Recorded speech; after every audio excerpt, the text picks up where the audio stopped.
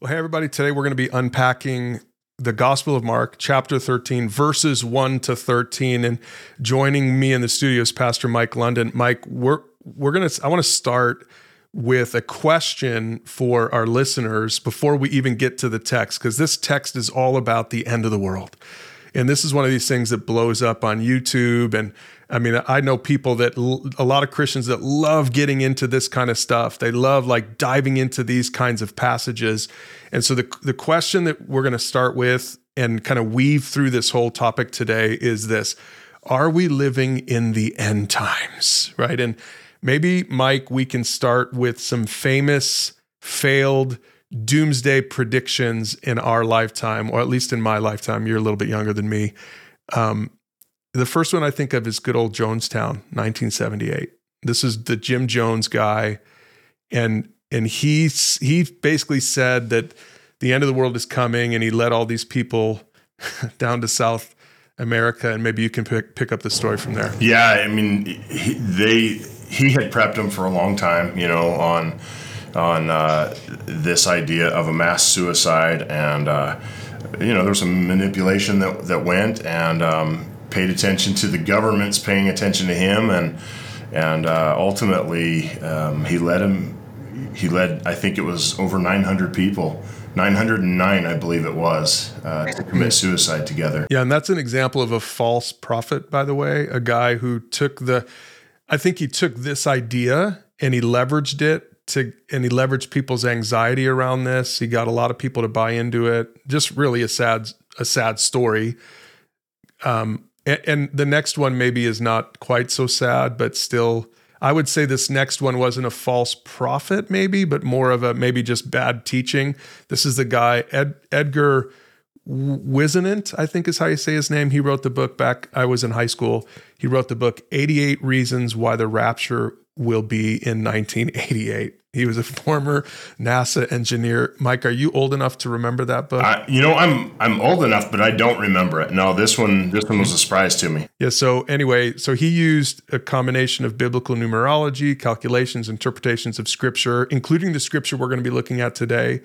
And he's like, okay, everybody, the rapture is going to take place on September 11th. That's interesting. September 11th, 1988. That's what he calculated. He sold a lot of books, and then that date came and went. And I'm pretty sure he came out with a sequel, 89 Reasons Why the Rapture Will Be in 1989. And here we are. He was wrong. I would say, I mean, I'm going to be generous here. I would say that that's just bad teaching, not a false prophet. I think maybe he just was a little bit off. But this next one, Heaven's Gate, so we're fast forwarding to 1997. This was a cult that's connected to a comet. And it's not the first cult that's connected to a comet, but explain what happened there. Yeah, so their understanding, or at least the prophetic prediction, whatever it was that there was a spaceship that was traveling along behind this comet, and that when it arrived, it was going to bring about the end of the world, or a restarting of civilization, or something. I mean, it is honestly hard to sometimes keep them separate, but that's my understanding of that one. Yeah, that was another sad one because in March of 1997, 39 members of that cult took their own lives. So the guy's name was Marshall Applewhite. He's a false prophet. Anytime, I think it's easy. One of the easy ways to tell is if you end up having your followers kill themselves. That's a pretty good sign. Would you say, Mike? Yeah, I think so.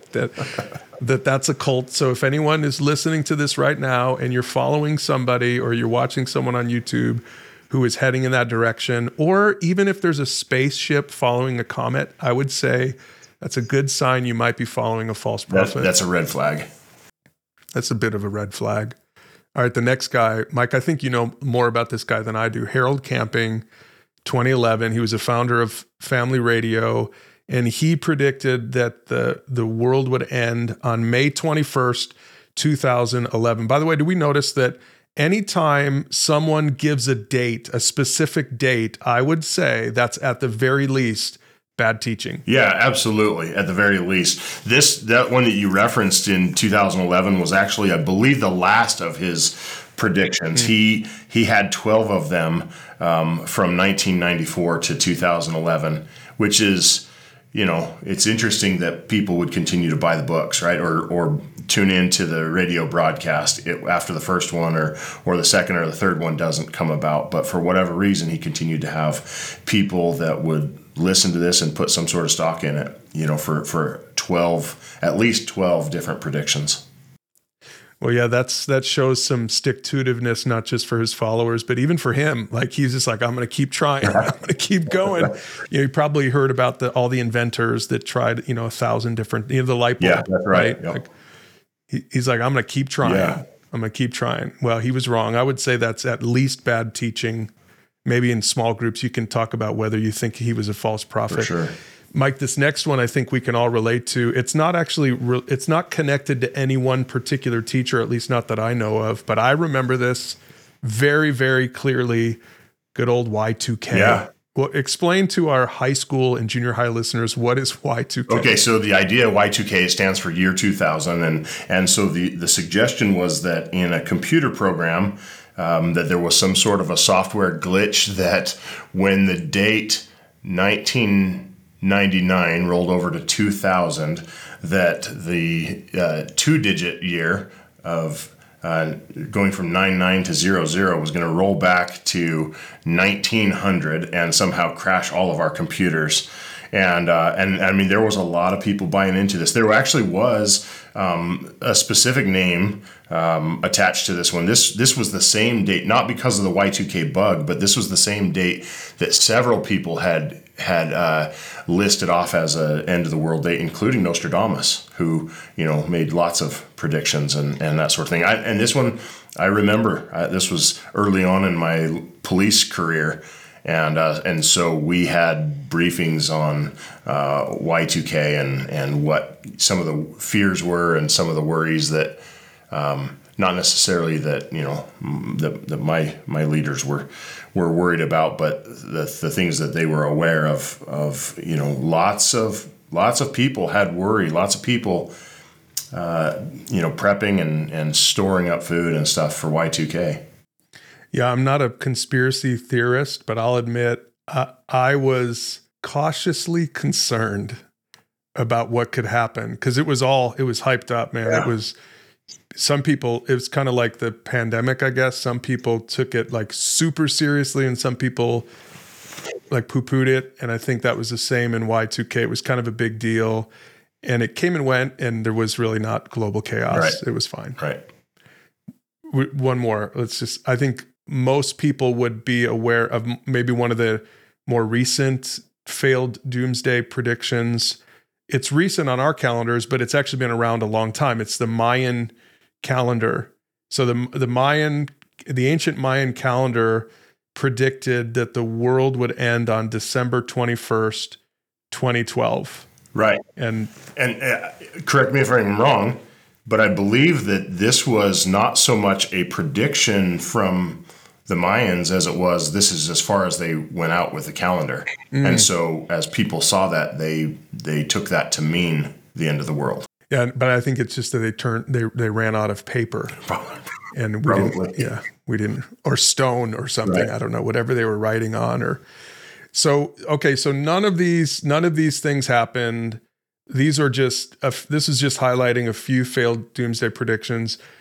Mike, there will always be doomsday people. There will always be preppers. Now, I'm not saying that if you're a prepper, you're necessarily like connected to a particular doomsday thing. It just means that you recognize the end of the world is going to come and you better be ready. So we'll talk about all this because all of this comes from passages like what we're studying today from Mark chapter 13. Now, there are 4 gospels. So end of the world stuff is Jesus talks about it in other gospels as well. We're going to look at what he says in Mark chapter 13. There's other end of the world predictions in Old Testament and New Testament of the Bible. So it's out there. We're not going to get into all of the scriptures. We're just going to focus on Mark 13. And let's put it in context. It's always helpful whenever you're studying stuff like this to put it in context, if our listeners have been following along with us in the last few weeks, we've been studying the Gospel of Mark. In the last few weeks in particular, Jesus is at the temple. This is the Passion Week. This is like right before he's going to go to the cross. In fact, at the end, in Mark, starting in Mark chapter 14, we start the Passion stuff, the Easter stuff. But these next few weeks on the podcast, we're going to be talking about the end of the world type stuff. And it starts in chapter 13, verses 1 and 2. It says, as Jesus was leaving the temple, one of his disciples said, "Teacher, look at these magnificent buildings. Look at the impressive stones in the walls." It doesn't say which disciple said this, but I think it's interesting that the disciple is like pointing this out. We're going to talk about the significance of that in a second. But Jesus went on and replied like this. Here's what he said. This is important context for everything we're going to study today. Yes, look at these great buildings, but they will be completely demolished. Not one stone will be left on top of another. Mike, help us to understand what's going on in these two verses. Yeah, so Jesus makes a pretty big claim here, right? Like when we look at this in light of some of these predictions we just saw, right? Jesus is making a big claim. The temple is huge. It's a huge part of their culture. It's a huge part of their community, and the temple itself is a grand building, right? Like they describe the walls are described as gold that was so shiny it was like a mirror, right? And some of the marble that was used in the walls was so white that from a distance the building looks like it was covered with snow. And so this is a big claim, because not only is the idea that the temple would be torn down a big claim, but he specifically states the degree of the damage that would be done, that not one stone would be left upon another. Now, there's two things going on here that our listeners need to be aware of. First of all, I think we've got two fulfillments that people need to recognize, and we'll probably be kind of covering these over these next few weeks. The one fulfillment is that Jesus was talking about the destruction of the temple, right? So some of the words we're about to read have the context is immediate fulfillment. And this is just kind of how Bible interpretation works. Some of it has a fulfillment in the end times as well. So even for our listeners to understand this, there's two things going on here. And this is why there's so much debate, right? Because some people might say, no, he's only talking about the temple. He's not talking about the end times. Other people are going to say, no, he's talking about the end times. Well, really, the truth is he's kind of talking about both. And that's part of the trick, part of the key is to know, well, how do we apply which part of this is applied to like potentially what is going to happen is yet to come, and how much of this is he's just actually talking about AD 70 when the temple actually is going to fall. So let's just talk about that for a second. So he's predicting, most immediately, Mike, he's predicting the fall of the temple. Now, Jesus is saying this in around 33, 35 AD. And so, 30 to 40 years later, 70 AD, it's actually going to happen. Help us understand what actually happened in history. Yeah, so in around the year 70, while Jerusalem was surrounded and being attacked, that's what you can imagine that the city, while it was being attacked, ultimately the probably the most fortified building in the city would be the temple. It would be the grandest, biggest, safest place, and so ultimately the Roman soldiers surrounded it, and they didn't just sack it, they didn't just conquer it, but they demolished it. They destroyed it all the way to the point where no stone was left standing on itself. And there's explanations for why that would be. Possibly that they were looting some of the temple treasure and that kind of thing. Certainly, some of the artifacts would have had an innate value, and for a lot of different reasons, they completely destroyed it. In fact, Expositor's Bible Commentary says all the buildings on the temple platform, including the temple itself, to which the prophecy refers, were utterly destroyed. So completely were they destroyed that no trace of them remains today. Even their exact location on the Temple Mount is disputed. So again, not only did Jesus say that this was going to happen, but he was specific about the level of damage. And to see that that is the case really speaks to the way that we can trust God's word. Yeah, I think it's interesting also when you just think about this historically. So this was the second temple, right? This was Herod's temple. And once it was destroyed in 70 AD, it was never rebuilt. And in fact, the Wailing Wall today in Jerusalem is a remnant of, I believe it's like the outer courts maybe of Herod's temple. Yeah, it's part of the foundation, right? Yeah, the foundation of this temple. So Herod's temple was a monstrous structure. And if you just think about like what the kinds of homes and huts that people would have lived in 2,000 years ago, again, it's hard for us in modern America to even envision this, how impressive this would have been to the people. It's kind of like the great Catholic cathedrals in Europe in the Dark Ages, when those were monstrous structures that just dominated the landscape. And that's kind of what's going on here. And I think that ties in, Mike, to the emotion, or I should say the lack of emotion, that Jesus seems to be expressing here, because it's like he's just matter-of-factly stating, yep, you're right, they're great buildings, but they're going to be demolished. There's not one stone that's going to be left on top of another. Mike, sometimes Jesus shows emotion, right? And sometimes he doesn't, and here he doesn't. What do you think is going on here? Well, I think really the idea here is that the disciples were focused on the building, and Jesus' attempt is to get them to stop focusing on the building and to focus on himself. When you talk about the idea of Jesus showing some emotion, only a couple of weeks ago when we studied Jesus' triumphal entry into Jerusalem, when we look into Luke 19, we see that Jesus wept. And he was weeping over the fact that the people were missing him as a Messiah, right? But as we continue on in that passage in Luke 19 and verse 44, it says, "They will crush you into the ground and your children with you. Your enemies will not leave a single stone in place because you did not recognize it when God visited you."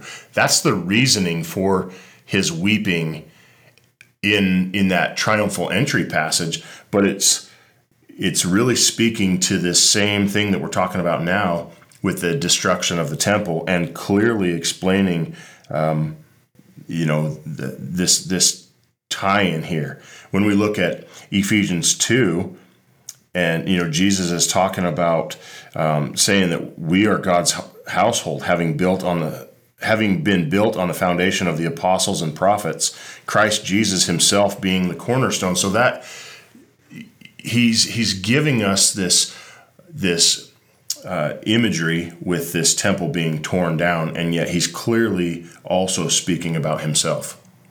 Yeah, and we've seen this as we've studied Mark these last several months, that it's like there's something about institutional religion that draws us in, and we're impressed with the grandeur of the structure or the institution. And I would dare say, maybe for today's Christians, it might not be the building itself, although that could certainly happen. But it's even just sometimes maybe the smoke and the lights and the worship and the celebrity and all this kind of stuff. And I think for today, Jesus would warn us to say, oh yeah, look, that's impressive. Look at that big megachurch over there. That's impressive. I'm not against megachurches. I'm just saying it's easy today to get drawn into the institutional side of things, the smoke and mirrors and the the stuff on the outside, the bells and whistles, because that's really what the temple represented in their day. Is, I mean, again, the disciples are like, Jesus, look at how cool this is. I mean, put that in the context of everything we've been studying in the Gospel of Mark. It's almost like Jesus is probably a little bit frustrated with them. Like you're still focused on the bells and whistles. And so he doesn't show a lot of emotion. He doesn't weep over the temple.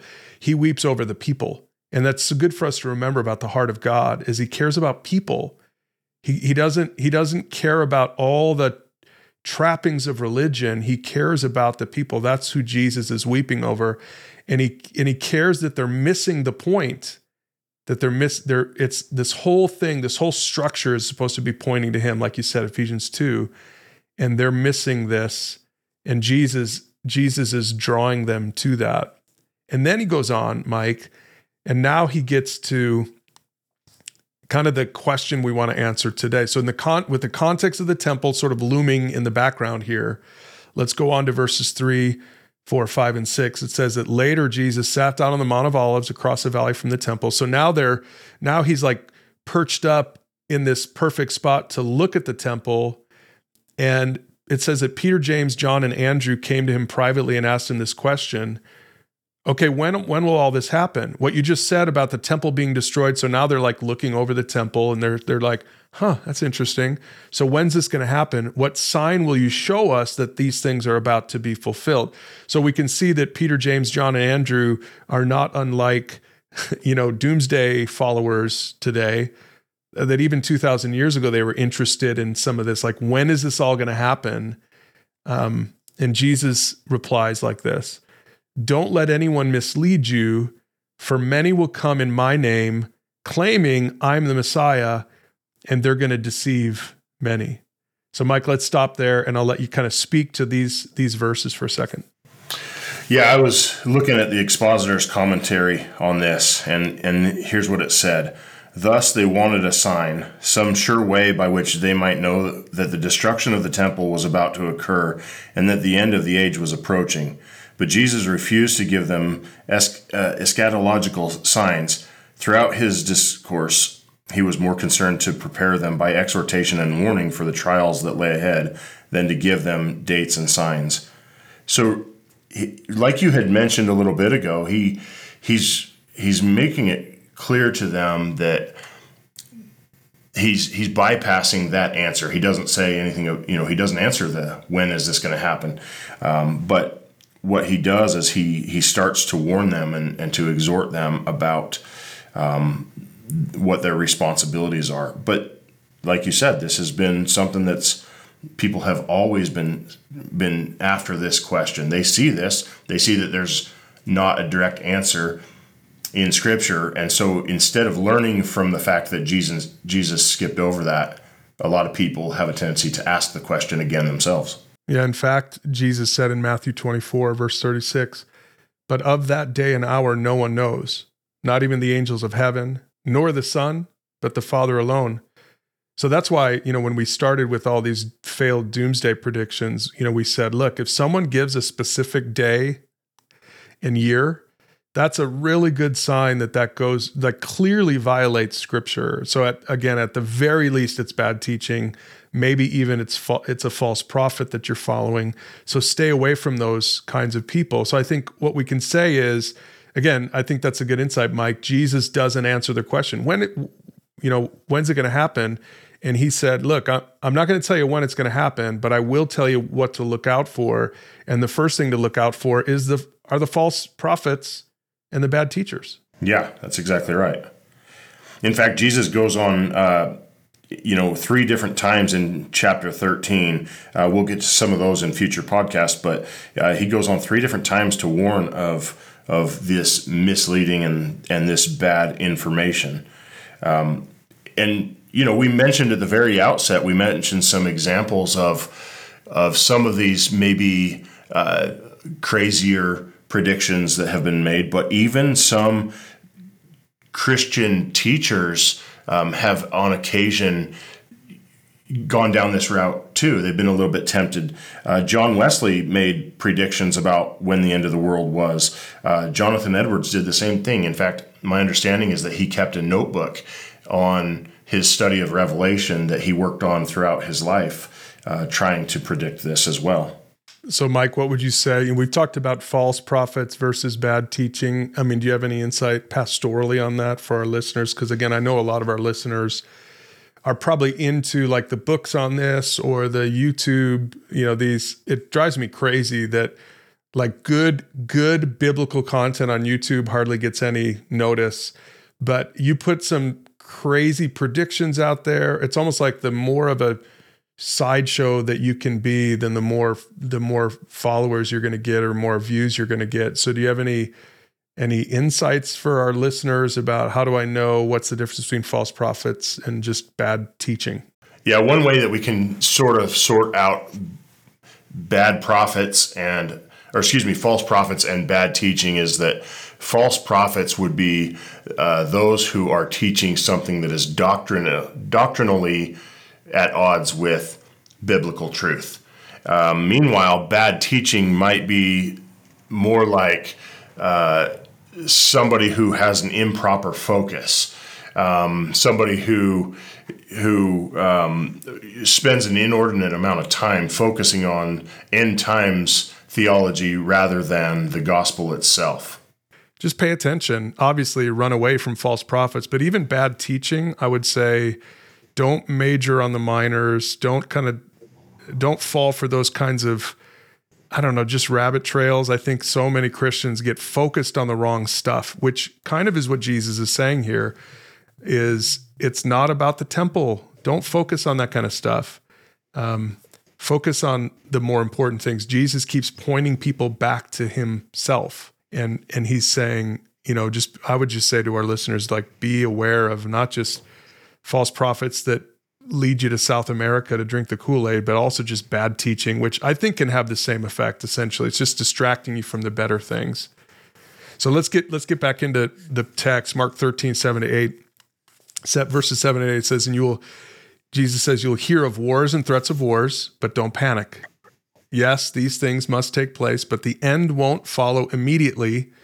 Nation will go to war against nation, kingdom against kingdom. There'll be earthquakes in many parts of the world, as well as famines. But this is only the first of the birth pains, with more to come. So, Mike, seriously, when we read verses like this, sometimes our listeners are like, this is exactly what causes me to panic. Jesus is saying, don't panic, relax. But this is exactly what makes me panic, because I look at newspaper clippings and I look at what's going on in the Middle East right now, and I think about all the earthquakes and the fires. And it's so easy to, like, any given day, it would be so easy to take the newspaper clippings of that day and prove that we are exactly in the end times. Yeah, I think it's exactly right. But as you pointed out, we have a tendency sometimes to skip over his admonition not to fear and then go on to the things that he's warning us about. But this is clearly something that the church should not worry and fear over. We need to see these things as proof of Jesus' promise and his eventual return. And that's something to be joyful about, actually. Yeah, so the summary statement here, and again, maybe some of our listeners need to really let this sink in, is it's like a paradoxical statement. World chaos is to be expected, but it's not cause for alarm. Like, how can both of those things be true at the same time? You should expect chaos, but don't freak out over it. Yeah, that's a hard thing for a lot of us to process. But I guess what you look at is you have to determine where your faith is, what it is about. Where is it that you find your comfort? Is it in the peaceful things you read in the headlines, or is it in Jesus? Right? Just recently, I had somebody ask. They came in and asked me, in light of the things going on around the world, what I saw as the United States' role in the end times. And all I could really point to was a reminder that we don't need to identify specifically as Americans, but we should identify as believers. And as believers, all of the rest of that stuff is mere details, right? But the main thing that we need to do is have our faith in Jesus, and we can find joy in that. Well, and that's really where Jesus picks up, just as far as what we can expect as believers. And just a warning to our listeners, it's not going to get better. This isn't going to give you more peace at first when I read these verses. It might even cause you to be anxious, but we got to deal with it because it's what Scripture says.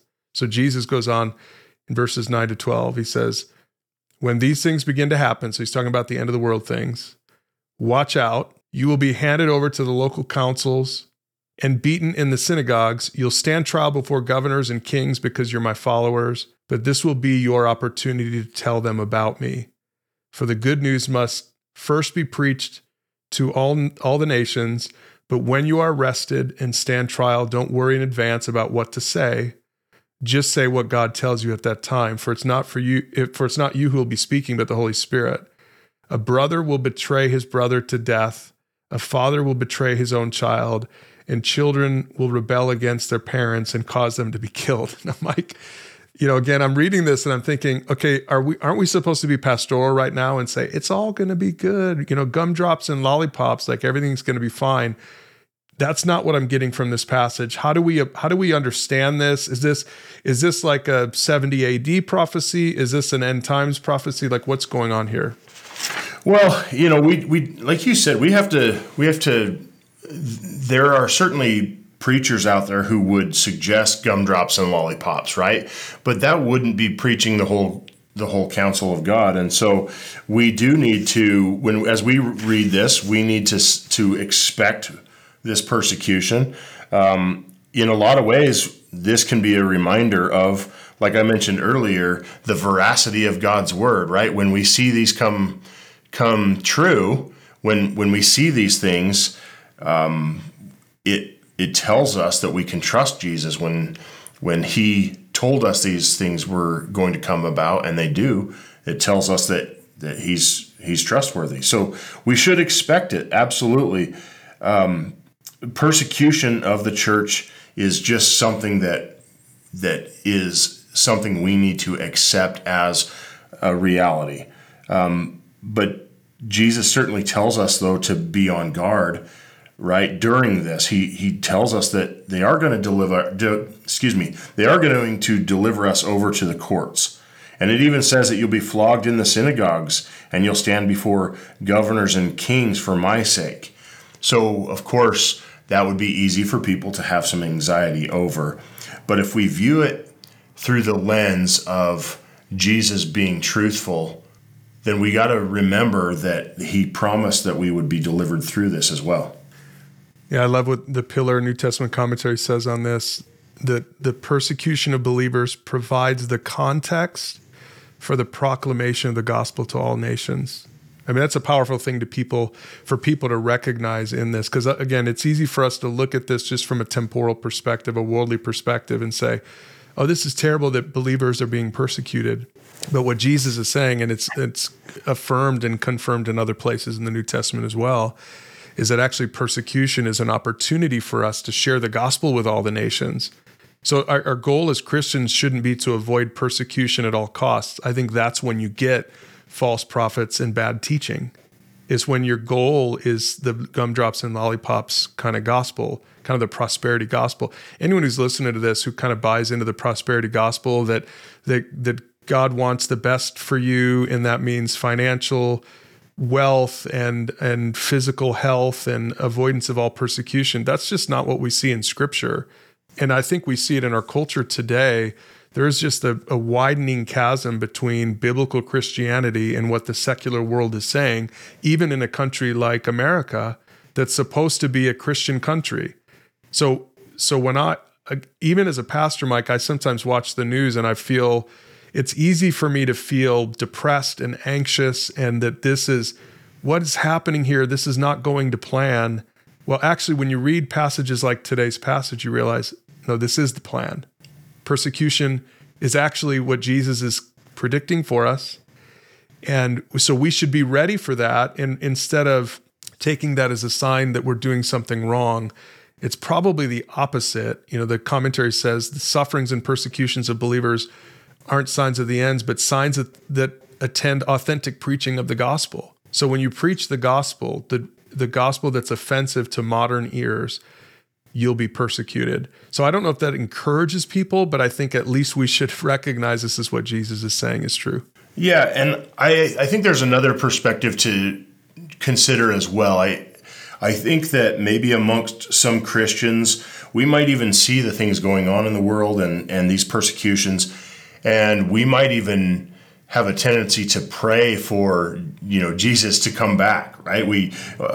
I see this kind of thing, this sentiment from people all the time, praying for Jesus to come and take us away from this.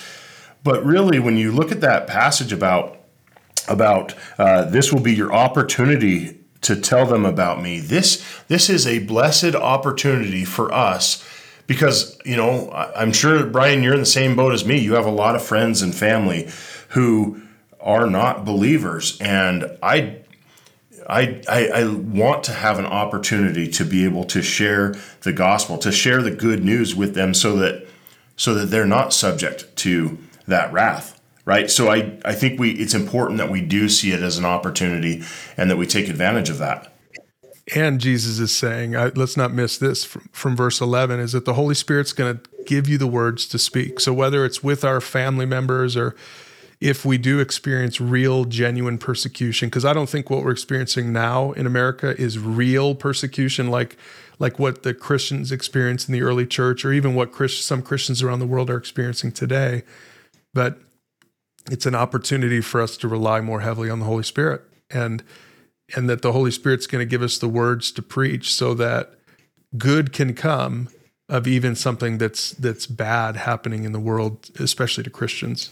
Yeah, yet again in this passage that we're reading, he's telling us not to worry, right? So, we've probably all kind of heard that cliche saying that Jesus, or we're told 365 times in the Bible not to worry. Now, I can't vouch for that because I've never taken the time to count them specifically, but it seems like it's about 365 times. But it's really important that we don't give over to worry, that we don't fear. And so if we are in this opportunity to witness through persecution, then we have to trust that God will give us the things to say that will connect with the ears that we're talking to. And for some people, it is kind of hard sometimes to share their faith, and that's something that intimidates them a little bit. And so I think that if they viewed this through the lens of additional persecution, then it could add that much more anxiety to them. But really, when you look at this and you see that Jesus is telling us yet again not to worry, to trust that he's going to give us the power of the Holy Spirit to witness in those times,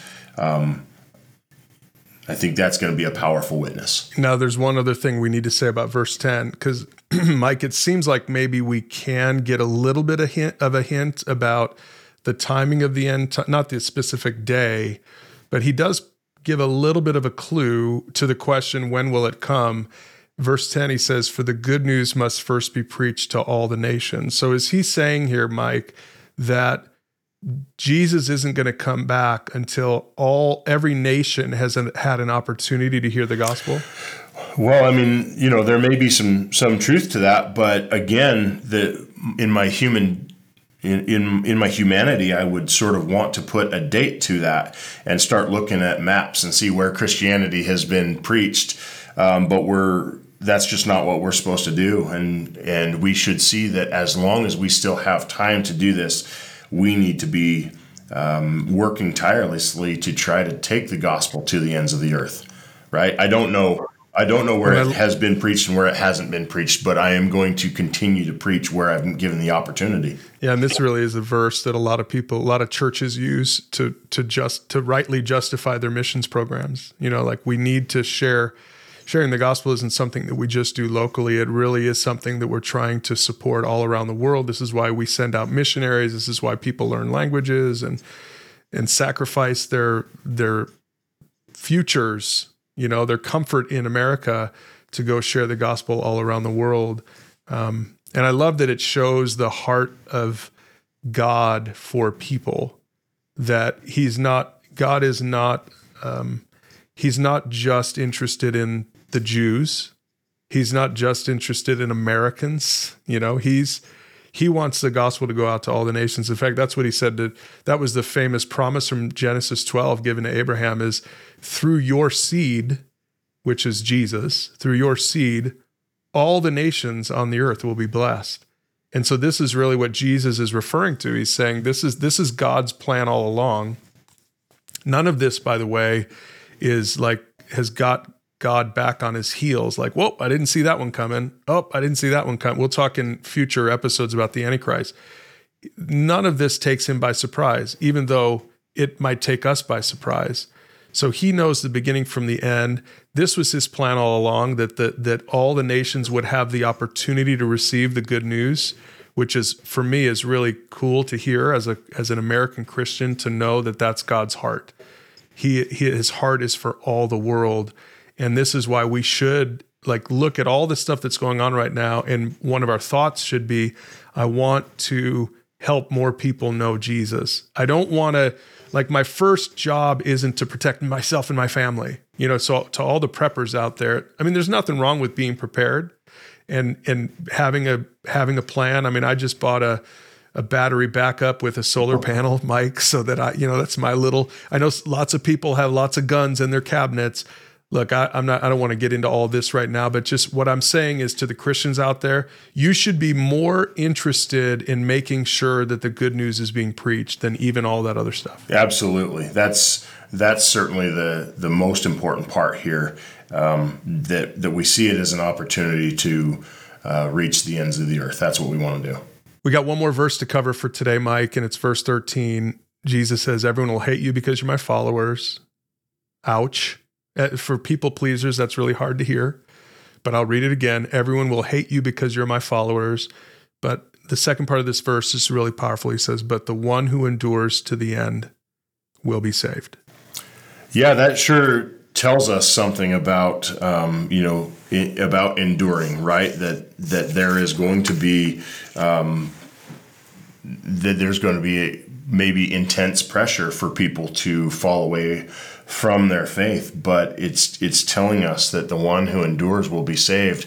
And again, let's look at the fact that that's a promise. That's a hopeful promise right there. It's not something to focus on the negatives about these attacks or this persecution or whatever, but really to see that there is going to be a promise kept for those who endure. Yeah, the Matthew passage, the parallel passage in Matthew 24:12 says, because lawlessness is increased, most people's love will grow cold, but the one who endures to the end will be saved.